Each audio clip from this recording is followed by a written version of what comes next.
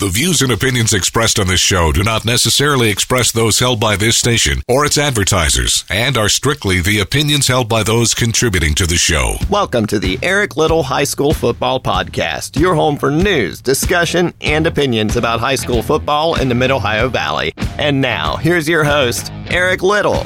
Welcome to another episode of the Eric Little High School Football Podcast. This is our 13th episode of the 2020 season. I am the namesake, happy to have you with us. Of course, this is a podcast about high school football in the Mid-Ohio Valley. If you haven't already done so, like us on Facebook at the Eric Little High School Football Podcast. You can also find us on SoundCloud and download us from Apple Podcasts. We are available every Wednesday, so a new episode will drop every Wednesday, usually before noon. Occasionally it's before 2. But either way, it's out early to midday Wednesday. Coming up, we'll tell you about what happened last week, and we've got some questions that need answers. And we'll run down some of those questions and have a couple discussion points later in the program, plus some games of the week in the area. Let's update you on the Ohio playoffs. That's probably the highlight of last week's games. Frontier records an historic win over Fairfield Christian, their first ever playoff win in the history of Frontier High School. They defeated Fairfield Christian 54-13. Slade Amos ran for 120 yards and 3 touchdowns for Frontier. The Cougars built a 24-0 lead at the end of the first quarter, and they didn't look back. They got 2 more touchdowns from Noah Barnhart. J.D. Schmidt, the quarterback, fired 2 touchdown passes. Tanner Bills and Breckenhoff caught those passes. Bills was out with an injury that he suffered in the Magnolia game. Missed that game and the following week against Gilmer, but they got him back in full force. So Frontier moves on to the Ohio playoffs. They will play Shadyside on Friday. Marietta's playoff run is over. They lost at Wilmington. It was a short-lived playoff run for Marietta, but they make an appearance in the postseason. It just was not their night. A 56-14 setback. Marietta trailed 17-0 at the end of the first quarter and never really were in the game. Marietta will play on with their season here. I don't know if it'll be next week or the week after that, but we do expect them to finish out their 10 games. They're currently at 2-5, and they've got another month to play those 3 games. So if you're Marietta, we were talking about this with head coach Jason Schoeb last week. Why wouldn't, I was talking with him off the air, why wouldn't you take that time? Consider it like qualifying for a bowl game. You've played your playoffs,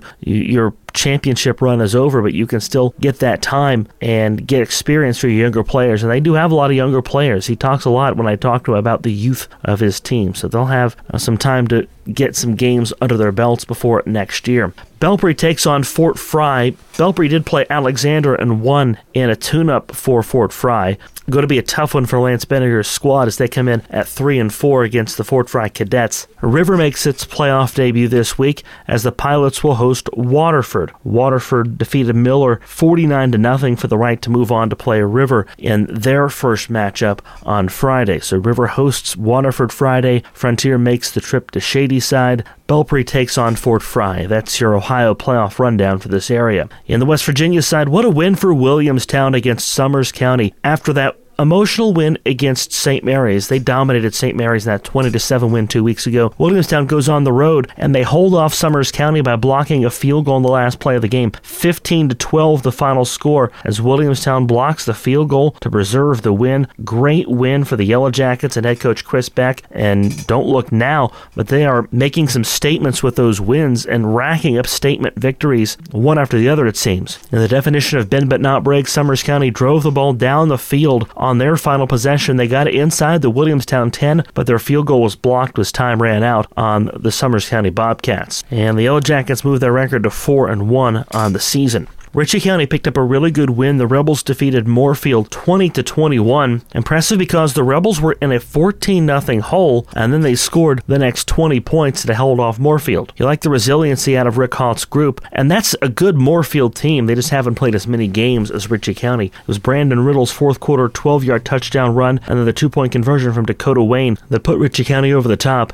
Gus Morrison got 93 yards on just 9 touches for Ritchie County. They also got 9 carries out of Riddle as well. Ethan Haught was 7 of 14 passing for 144 yards. Graydon McKinney caught 4 balls for 96 yards. And the Rebels managing to spread the ball out. We talked a couple weeks ago about how they need to make Morrison the bread and butter guy, and really he is that bread and butter guy on this Rebel team. But there are a lot of other good players and playmakers too, and they're doing a nice job of developing that so they can take the load off of Morrison's shoulder, but also featuring Morrison so that when they start phasing in on those other guys, Morrison is the guy that if you're the Ritchie County Rebels, you want to go beat other people with him as your lead guy. and consequently, he's the guy that you're going to want to take away. So how do you take him away while also paying proper attention to the other threats? That's what's going to make them tough to stop this year. I'm telling you, people are still sleeping on the Ritchie County Rebels right now. Don't make that mistake. They're 4-2, but they are a very, very good ball club, and a ball club that could be standing on semifinal weekend. They're good enough to do it. They did overcome 3 lost fumbles in the game. A character-building win for Ritchie County to fall in that early hole and overcome those lost fumbles and still come away with a win against Moorfield. Tyler Consolidated fell to Cameron 34-26. They got 3 touchdowns from David Throckmorton, 2 runs and a 49-yard pass from Gage Huffman. Good to see the Silver Knights get the running game going. Throckmorton ran 11 times for 99 yards, and Huffman was 12 of 20 passing, so they're getting that balance on offense, but Cameron outgained the Silver Knights 334-272. So 2 straight weeks the Silver Knights have been outgained on offense. The Dragons overcame a lot of penalties as well, over 100 penalty yards from Cameron, or else it might have been an even bigger runaway for the Dragons. But Tyler Consolidated finding some balance on offense, and that's what you want to see.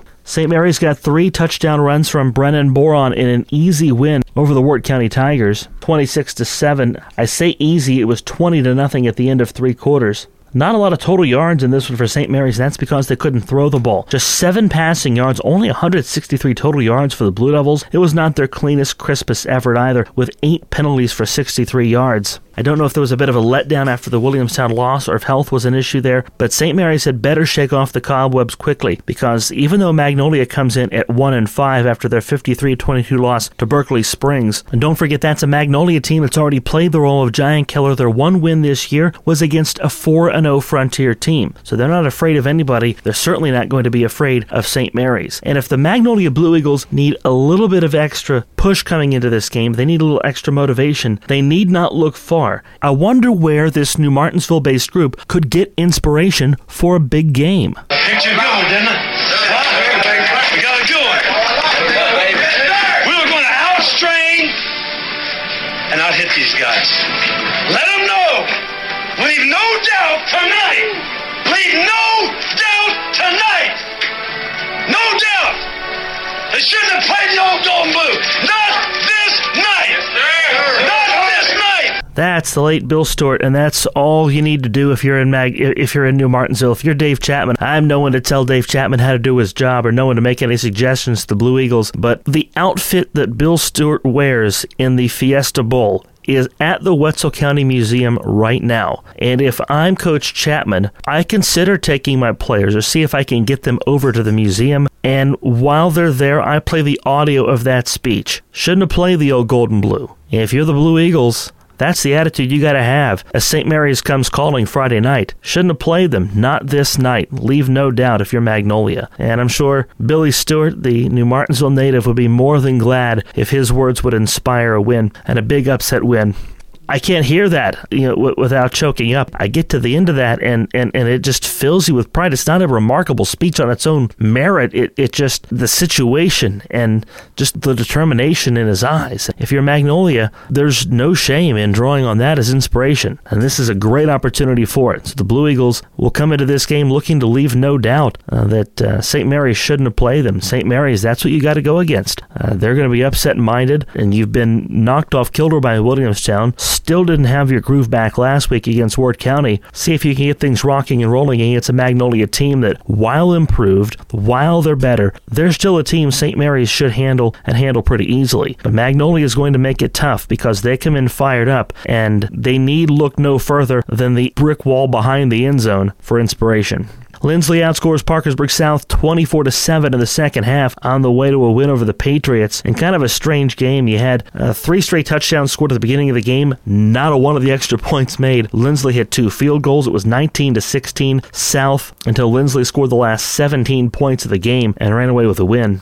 Parkersburg South with a couple picks in the second half. The 2 turnovers did in Parkersburg South. And even in a game where South plays fairly well, fairly clean, just 5 penalties for 25 yards for Parkersburg South. They only had the 2 turnovers. They still lost the turnover battle, and it still wasn't enough. This is a team that hasn't got a lot of breaks this year. They've had a lot of injury issues, and they're getting healthy. They're getting breakout efforts. Devin Gaines, 24 carries, 151 yards. We've been waiting to see that kind of an effort from him all year long. He's been hurt. The line's been dinged up for Parkersburg South. That's finally starting starting to come together, but the 2 mistakes they made, they paid dearly for. Parkersburg South, aside from the injuries, they struggle with not allowing those mistakes to compound. In 3 of South's games this year, they've given up 20 points or more off turnovers, so 1-5, and the Patriots have a tough row to hoe if they want to make it into the playoffs. They've got to go 4-0 just to break even at 5-5. That's a schedule that as of right now includes Cabell Midland next week, Wheeling Park, and then PHS after that, and a game this week against Morgantown. Morgantown is not going to be as far along in their season because Moncounty, they weren't able to play for a very long time. That might play to Parkersburg South's favor. However, Parkersburg South at 1-5 is a team that's down on themselves. This is the point of the season where it's starting to be tough for a 1-5 team to maintain that morale and to maintain that desire and the want to every day at practice. When you go in and you're beating and banging on people, the same people you've been beating and banging against since August, and things aren't going well, this is when that becomes the toughest. So if this 1-5 team can pull things together and make it to the playoffs, even at 4-6, even at 3-7, even at 3-6, whatever the record ends up being by the time all's said and done, if this group can get to the playoffs, that'll be a tremendous accomplishment and a great achievement for head coach Nathan Tanner and his staff. Bit of news for you before we move on. Kind of buried in a Metro News piece last week, Bernie Dolan made an appearance on Statewide Sportsline and said that as an allowance to help teams get practices and games in a year where COVID-19 has taken so much from people, they're now allowing Sunday practices and games in West Virginia. And that's something we've not seen before, except for in the event of emergencies. Usually if the state baseball tournament hits rain issues, they'll finish that on a Sunday. That's about it. And maybe once or twice the state track meet has gone into a Sunday. Not often.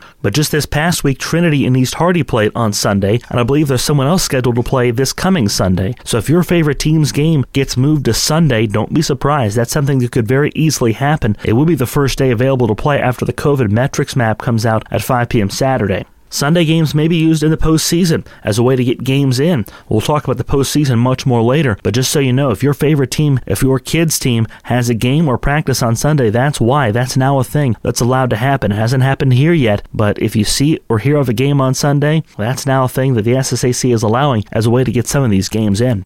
Stay connected with us on Facebook. Like our page, the Eric Little High School Football Podcast. While you're there, answer our weekly poll question and feel free to share your comments or questions. Eric will get to those on a future edition of the show. Last Friday, the Frontier Cougars picked up a 54-13 win over Fairfield Christian in the opening round of the Ohio playoffs, their first playoff win in school history. We visited with Russ Morris last week. You heard some of that interview on Countdown to Kickoff last week, but I wanted to play the rest of it for you here just to get a sense of what the Cougars are all about this year and where they've come since the 2 losses that ended the regular season. With 2 losses at the end of the season, probably not the way you'd want to come into the playoffs. What's been the frustration the last couple weeks, and how has this team responded?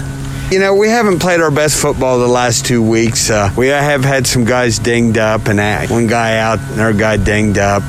So we haven't been full strength. We got everybody back this week practicing, and they're pretty close to full strength, so that gives us all our options. But our attitudes have been wonderful. Sometimes you got to face a little bit of adversity, and what's that old saying? It's always darkest before the dawn. With a compressed regular season, I know everybody likes to get through adversity and grow from that, but it has to make it tougher on you and your staff to impress that and the urgency in terms of getting over that adversity, working through that adversity on this kids. What kind of a challenge has that been as a coaching staff? It's not been too bad, really. I mean, our kids have come out they know what's on the line. I mean, this is a big deal Friday night. These opportunities don't come around all the time. You know, we haven't been in the playoffs for 16 years. Yeah, maybe we'll go again next year, but it's not guaranteed. And we have a chance to go out there Friday and make a little bit of history. You know, it's a big deal, and our kids, they understand the urgency of it. And we got great kids. I mean, you know, they've stuck together. Sometimes things don't always go your way. That's the way life works. And football is a very good, again, you're prepared for how life works. Things don't always go your way, but you keep battling, and our kids will battle, and they'll go out there and give everything they've got Friday night. Your playmakers have been a nice 1-2 punch this year as far as productivity goes on the offensive side of the ball. What have they meant to you? You know, we have a couple of nice guys that can run the ball, and Slade Amos and Noah Barnhart. Have a nice quarterback in J.D. Smith. Nice receivers in Brecken Hoff and Lucas Cox and Tanner Bills, who has been out the last. He got hurt 4 minutes into the Magnolia game 2 weeks ago, and he's been out. And so it'd be nice to have all those guys out there. Gives us a lot of options, and we have a nice offensive line. And, you know, those guys have done a good job up front. Like I said, things haven't always went our way, but that's football and that's life. But we're still 4-2, and we're hosting a playoff game, so we earned the right to do that. And I think we got a chance to go out there and get one Friday night. You say nice, but those guys up front are probably more on the mean side, right? They've got some grit to them. There's some rough ones, but that's what you need to be play in the trenches. So, and they've done a nice job up there, and I think they'll go out there and get the job done for us on Friday. Probably pretty fair to say that when you came into that game with Magnolia at 4-0 and they came in without any wins, you had a pretty big target on your back. Did that prepare you? Does the experience of having that target on your back that game, does that prepare you for the playoffs and what that'll be like? Oh, I think so. I mean, Magnolia played an outstanding game that game. They played well. They coached well. We didn't play our best game. We didn't coach our best game, so they got us. We're going to go out there and play our tails off. I mean, it's not going to be, we got this in the bag because we've never done it before. So we're going to go out there and seize the moment and give everything we've got, and I look for it to be a good football game. Win or lose, is this a program that's looking to play 10 games this year? Oh, yeah. We've still got the rest of teams on our schedule as far as after this, Valley and Monroe Central and River all on our schedule. Now, again, we would like to be continuing in the playoffs, and that's our goal. But, yeah, we still plan on that as long as those teams aren't in the postseason and they want to play. What's going to be the biggest thing you got to do to get the win on Friday? We've got to execute on offense. Offensively, we'd make a few good plays or have a good drive, and then we turn around and have a few lapses in execution. We have to execute well, and then defensively, we can't give up the big play, and we can't make the mistakes. They returned an interception for a touchdown last week. Gilmer did. We fumbled a punt. We missed a couple tackles on a long swing pass. Just things that we need to negate. If we eliminate those things right there, that accounts for 3 touchdowns. So we've got to limit our mistakes and execute on offense and tackle well on defense. That's Frontier head coach Russ Morris. The Cougars take on the always tough Shadyside Tigers this Friday in the second round of the Ohio playoffs. Earlier this week, I had a chance to sit down with PHS radio voice John Chalfant and talk about the Big Reds' progress through their first half of the season. Been a good run so far. Oh, yeah. Big Reds are 3-2 coming into this game against Bluefield. One of the things I wanted to talk to you about was Bryson Singer. How are they using Bryson Singer this year? And are they trying to use him as a running back, or are they trying to use him as a quarterback? We've seen flashes of him as a running back, and I think his big weapon, he has a great arm, but I think his legs and his running provides something for the Big Reds that you can't really defend against. Now, look 2 games back, and you look versus Huntington, where the Big Reds came out in the second half and ran that full house backfield, that power, where they put Michael Owen at quarterback. And put Bryson Singer at a running back position. That was something that nobody had seen before. That really provided a big difference. Now, versus Hurricane, the last time the Big Reds played, they did not go to that formation at all. Bryson ran, but I don't know if there might be something about running or maybe something that Hurricane was doing that kept them out of that formation. So when I get it, by the time you're hearing this, we may know a little bit, or I may know a little bit more about that and can talk about it during the broadcast. But there just may be some reasons why you don't do that versus some opponents. Right, yeah, exactly, and how it comes up. But I think that gives them, and it's not on film that much. For the most part, it's the second half of the Huntington game, and you can't really expect that. And it will be interesting to see what they do against Bluefield. And it may be, one of those situations where you're going to have to worry about the defensive play, and it might be one of those. You don't want to wear him out too much because he does come in and play defensive backfield like a lot of quarterbacks do, and he has the speed to kind of catch up and make up for some things. So as of right now, it's an alternate look. It's something to put on film. But you do bring up a good point. You can't have him back there as a battering ram because you need him as a quarterback, and you need him to play defense, and you need him fresh for that. Yeah, and you can't risk injury because I think sometimes when players get worn down, I'm not saying it's the case, I'm just kind of saying this in general. Injuries tend to happen when a player gets run down or maybe beat up a little bit, and maybe it's not anything major, maybe it's It's just nagging injuries that you've got to be careful against for the long haul. And the way this season is gone, you can't count on anything necessarily being the long haul. So 5 games in, what are the Big Reds doing well, and where's one area that needs to improve in the second half of the season? I thought one of the things that maybe hasn't been talked too much about is their defense. Up until the Hurricane game, their defense had caused a lot of turnovers. They had taken advantage of that. I think that's probably been the biggest thing, and the fact that the Big Reds, up until Hurricane, at least to my eye, were getting better and better every week. You look at the first half of that game, the Big Reds actually had the lead in that game. And defense has been an issue in the program for a few years now. Yeah, and I think one of the other things, too, no matter how good your defense is, I think one of the things that the Big Reds unfortunately have done is given up short fields to a lot of opponents. Right. You shorten the field against your opponents, you give them less than 50 yards, the ball on your side of the field if you're the Big Reds, that just makes it that much tougher. And then you get one big play, getting off the field on third down, forcing a team to punt. I don't know what the percentage is right off the top of my head, but you've got to work on that a little bit. I'll say the kicking game has been good from the standpoint of the extra point field goals and putting the ball in the end zone. Sure. But the coverage on the returns has kind of been the part that I think probably has been the biggest weakness that I've seen. So looking at Bluefield, this is an opponent the PHS doesn't play often. Maybe he's never played, or maybe hasn't played a very long time. Right.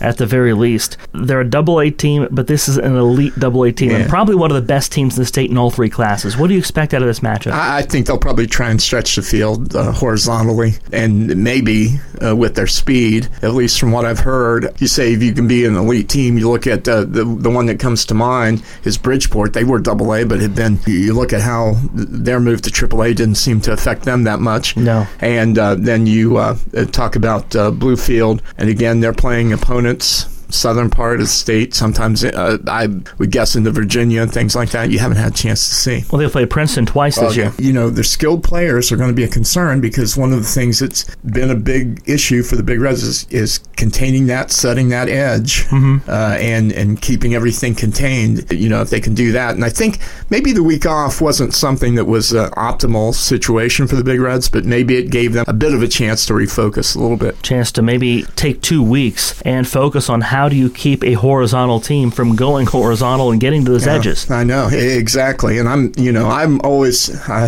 guess I'm kind of a traditionalist in a way. I say you've got so many yards to get. Well, the shortest distance is a straight line, and I see that over the middle, or something a little bit to the inside. But everybody, if you've got the speed and can beat them to the edge, that can answer a lot of those questions. And if you can spread, and I will grant, if you can spread the defense out, you can find a lot more holes that way. And that's just something maybe the Big Reds have been focusing on these past couple of weeks. We'll see how it turns out. John, thank you for the visit as always. Thank you very much, Eric. That's John Chalfant, the longtime radio voice of the Parkersburg Big Reds. PHS will play Bluefield this Friday. As we sit here in Week 7 of an abridged 10-week West Virginia high school football season, there are still a lot of questions that need answers, and they need answers pretty soon. I have tried really hard this season to not be critical of the Secondary Schools Activities Commission. I think by and large, they've done a good job in making sure that not just football, but other sports and activities happen this year. And the one time I have really called them out this year, they fixed it. And that was when they were going to say the bands could not participate. They quickly reversed that decision, or were strong-armed into reversing that decision by Governor Justice. Either way, they made a misstep there and they fixed it. And good for them for doing that, for taking the temperature of the room and then realizing that they needed to work harder to allow that participation to happen. But by and large, they have a very difficult job this year. They're dealing with schools, school districts, and principals that are stressed to the max. They're dealing with school administrators who have had to hear all kinds of ridiculous worries and concerns, and some even very merited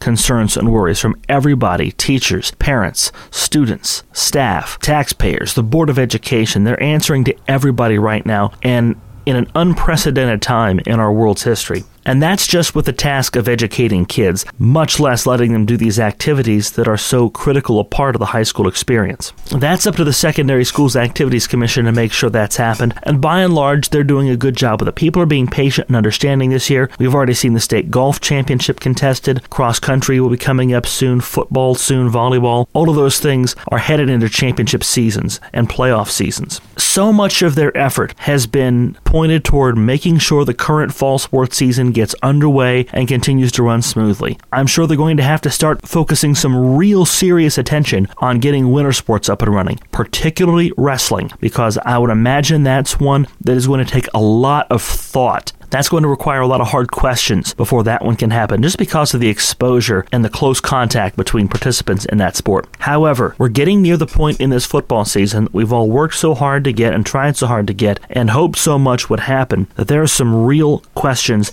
that need answered. I'm going to try to start this in somewhat of a sequence. These are the order in which these questions need to be answered, and I'm going to do my best to try to answer them. The biggest, what format are the playoffs going to take? It seems like they're going to take a format that's very similar to where we've been before, where a ratings-based system puts 16 teams in each class in the playoffs. That's where things get a little sticky at this point. The next logical question, how many games determines a team's eligibility to be in the playoffs? There are some teams in the state that have only played 1 or 2 games. Bernie Dolan, the executive director of the SSAC, has already said in the interview with Metro News that I mentioned earlier, there are not going to be any 1-0 teams in the playoffs. You're going to have played 3 or 4 games to get in. They say they're close to coming up with a number, with a minimum. I think that floor has to come. That has to be announced in the next week or two, because you've got to get teams time to get a game or two scheduled in the event that they're not there yet, just to try to get that team eligible for the playoffs. They need to have time to make adjustments. Speaking of time, is there any wiggle room to the schedule? Do the playoffs go off at the same schedule roughly? And we'll get to that in a second. Do they go off at the same schedule roughly that they have in the past and that we expect at the beginning of the season, where the Super 6 usually hits the first weekend of December as scheduled now? Or is there wiggle room? Do we move those back? Do we allow extra time to allow teams to get games in? What happens if a playoff team has a positive COVID case? And here's the better question, who determines who is exposed? We had a case last week where a coach in Ohio, coach at Monroe Central, had to coach the game from his car because, and was just cleared at the last minute to do that because he was exposed to a COVID-19 case. He hadn't tested positive necessarily, but was exposed and was put in quarantine for that. So what happens if there's a positive case on a team, or a positive case somewhere that someone on the team may have been exposed to? You know, someone at a player's parents' workplace tests positive. Who does that quarantine? Who does that isolate? Who would that team be forced to play without? And who determines that exposure? There were cases just this last week in West Virginia where teams were told they could not play because of positive cases in schools. Pikeview comes to mind. There was a positive case at Pikeview. Their game was canceled on Friday because of that positive case. The lead story in the Parkersburg News and Sentinel on Friday was of a positive case at Parkersburg South High School. I know this because I went to do Parkersburg South's game that night against Lindsley. Positive case in a school, same thing, although the one thing we don't know is whether or not the Pikeview incident involved a player. The health departments aren't releasing whether the positive case is a player, a staff member, a student, a coach, a teacher, a principal, anything. It's just a positive case in that school. But a lot of this so far has been dictated by local health departments and by local regulations. Whereas one health department might shut down all activities for one positive case in one activity, you might have another health department that takes away the positive case, isolates that person, that individual, and anyone they've been in contact with, and they go on. Do you trust the local levels to do that during the playoffs and during the Super 6? Because that's another thing too. Do you get to the Super 6 level and then the SSAC is the one responsible for determining a team's eligibility? Someone, be it the local counties in a self-policing fashion like we've seen for most of the season, or the SSAC themselves, is going to have to determine a team's or a school's fitness for competition. And what determining factors will go into that, and will they be the same statewide? They haven't been the same statewide during the season. It's been local health departments that have been able to make that and have been making that determination for schools in their area. So does that continue to happen in the playoffs, or is it the SSAC or some other centralized unit, maybe the DHHR even? That is a big question. Who determines what's exposure and who polices that in the playoffs? And what happens with with the COVID map. You win your first round game, you play in the second round, but your county goes red. How long do you have to get that game in? Do the playoffs move on without you? Bernie Dolan indicated in that interview with Metro News that maybe they will move on without a team or multiple teams. It's easy to say that here in mid-October, tougher to do when it gets to late November. Or what if you get to the Super 6 and all of a sudden you have to isolate a team and you have a team that can't play for a period of time? Is there going to be a schedule extension? Are teams going to have beyond just the scheduled day of the game to get that game in? So what if on Sunday it's been determined that Team A and Team B will play on Friday, then Thursday there's a case at Team A's school and while we're doing contact tracing, does that knock them out? Or can they reschedule that game for maybe the following Monday or even Sunday? Where will the wiggle room be? With the schedule, with the teams, with exposure, with a lot of things. Those are the main questions that I can think of. I'm sure there are many that I'm missing, but until we get some of those answered, we're in the dark about how the playoffs are going to go, and especially when it comes to determining eligibility. What format? How many games must you have as a minimum? We need some answers on this fairly soon, and by fairly soon, I mean by the end of this week or this point next week. There are a couple of these questions that had probably better be answered by the time the next episode of this drops, if they haven't already been answered by the time you hear this now. These are some big questions that teams are going to need time to adjust to one way or the other and to plan for one way or the other as best we can plan for anything in 2020. We've gotten everyone this far, the teams, the players, the coaches. They deserve to be given as fair a shot as possible to finish this season to the extent to which we can finish it. We've gone this far. We need a little bit more guidance at this point from the SSAC to get the rest of the way.